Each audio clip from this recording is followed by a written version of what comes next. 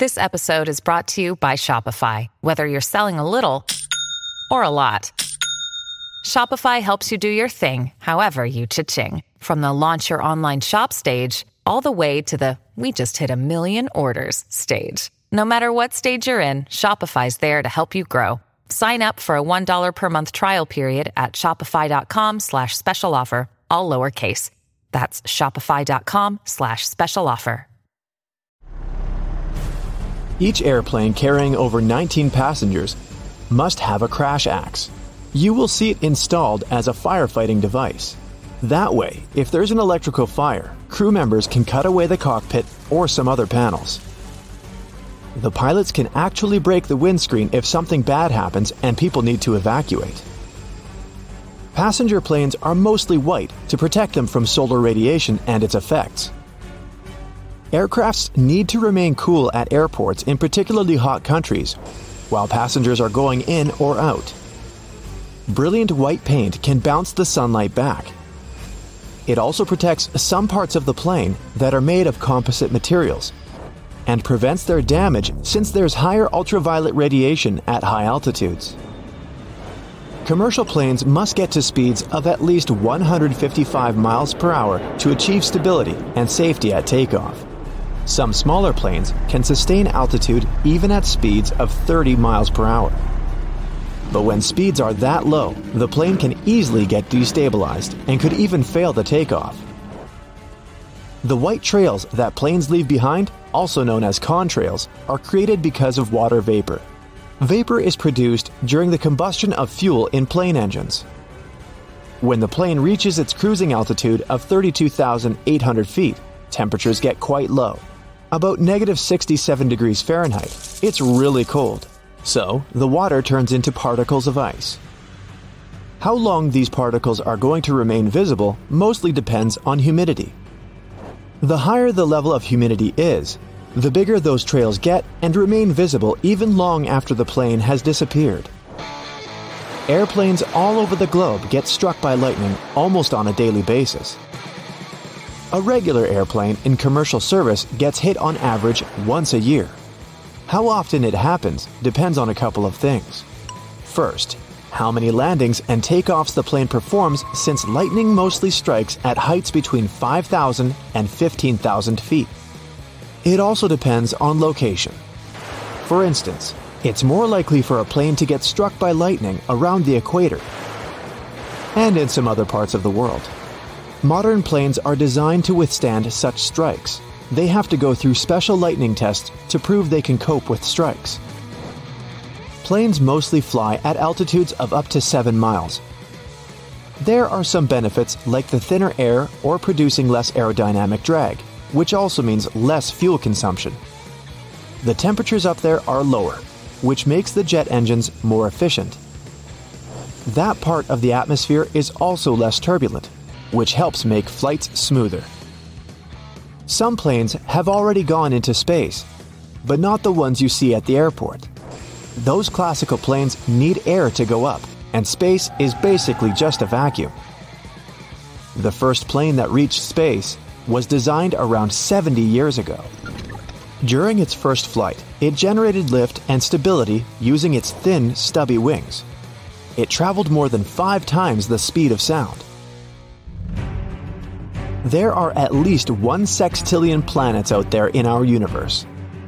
To give you an idea of how huge this number is, our planet weighs almost 1 sextillion times more than some animals like a bear. None of these planets are cubic, triangular, or any other shape. They're all round. At its beginnings, a planet is just a cloud of dust and rocks that rotates around a central star. Dust and small pieces attract each other because of gravity, and they keep doing it until they form a blob. Now, the blob starts attracting more matter. It grows and gets bigger until it's done with collecting everything in its path. Gravitational forces work equally in all directions, so that blob gets a round shape. But not the perfect one. Our planet, for instance, is almost a sphere, but with a bulge in the middle. The bulge is there because the Earth is spinning. Every time it rotates on its axis, the middle part travels further than the top. The area at the equator is moving quicker than the area at the poles. And the faster you spin something, the more you'll throw it outwards. Sound will travel 4 times faster in water than in air. It's a wave, and that's why it moves faster in a denser substance. Particles that are close to each other, as in denser substances, will bump into each other more easily. Water is denser. There are 800 times more particles in a bottle of water than in the same sized bottle filled with air. Bubbles are round because they occur in a thin film, such as one of soapy water traps air. The molecules in the film attract each other. That way, they stick together and also shape a sphere, because that's the smallest possible area that encloses any given volume. They can't get any smaller because they have trapped air inside. You can turn your pencil into a diamond. If you apply a temperature of 2,550 degrees Fahrenheit and pressure of 55,000 atmospheres, you can transform graphite into diamond. There are actually 2 variations of a single chemical element, carbon. Diamonds aren't just used in jewelry, but for different purposes. For example, as a cutting tool for electronic devices. Beavers are amazing builders capable of creating cool and complex riverside structures. They build them to protect themselves from wild animals that might go after them, like wolves or bears. But not in the way it may look at first. Beavers don't really live in their dams. They only use them as a barrier, making some sort of a pool or pond of deeper water. That's where their real home is, in the pool. It's like a small island or dome lodge. It's a dry area where beavers are safe. They can also store their food there. These pools are deep enough for land animals to avoid them. Beavers dig underwater tunnels that are entrances into their home. If a predator or some other danger is coming, they can quickly escape to safety.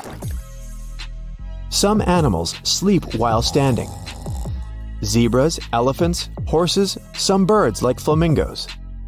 Cows can sleep while standing, but they prefer to lie down when they want to rest.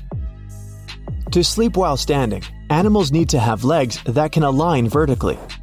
That way, they don't have to activate their muscles to keep them standing. Their knees also lock in place. It's better for these animals to sleep while standing because they'd probably be too slow to react if there was a predator going after them. When we laugh in some unpleasant situations, or when we feel nervous, we're actually trying to mask our true emotions. For example, you do something embarrassing and try to cover up the shame you feel. Also, we're more relaxed after laughing, so if you're nervously chuckling in an unpleasant situation, it can help you clear some of your negative emotions. When you buy a bottle of water, you can see it has an expiration date.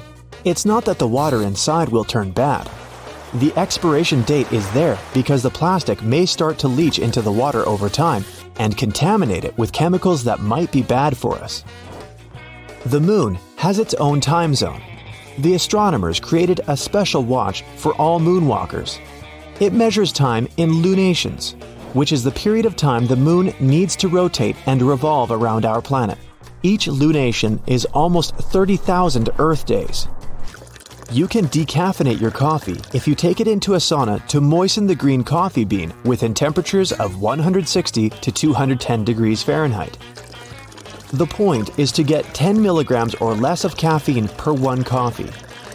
That's when you can put it in the decaf category. One serving of regular coffee has 50 to 75 milligrams of caffeine. There's a reason the Earth spins. Our solar system formed 4.5 billion years ago. There was a raging cloud of dust and gas. Molecules and atoms in that cloud had a tendency to rotate in a certain direction. That same cloud collapsed under gravitational forces. Gravity magnified its initial rotation and then flattened it out into a disk. Our planet formed within that disk, and now it's spinning because of that old pattern of its parent cloud.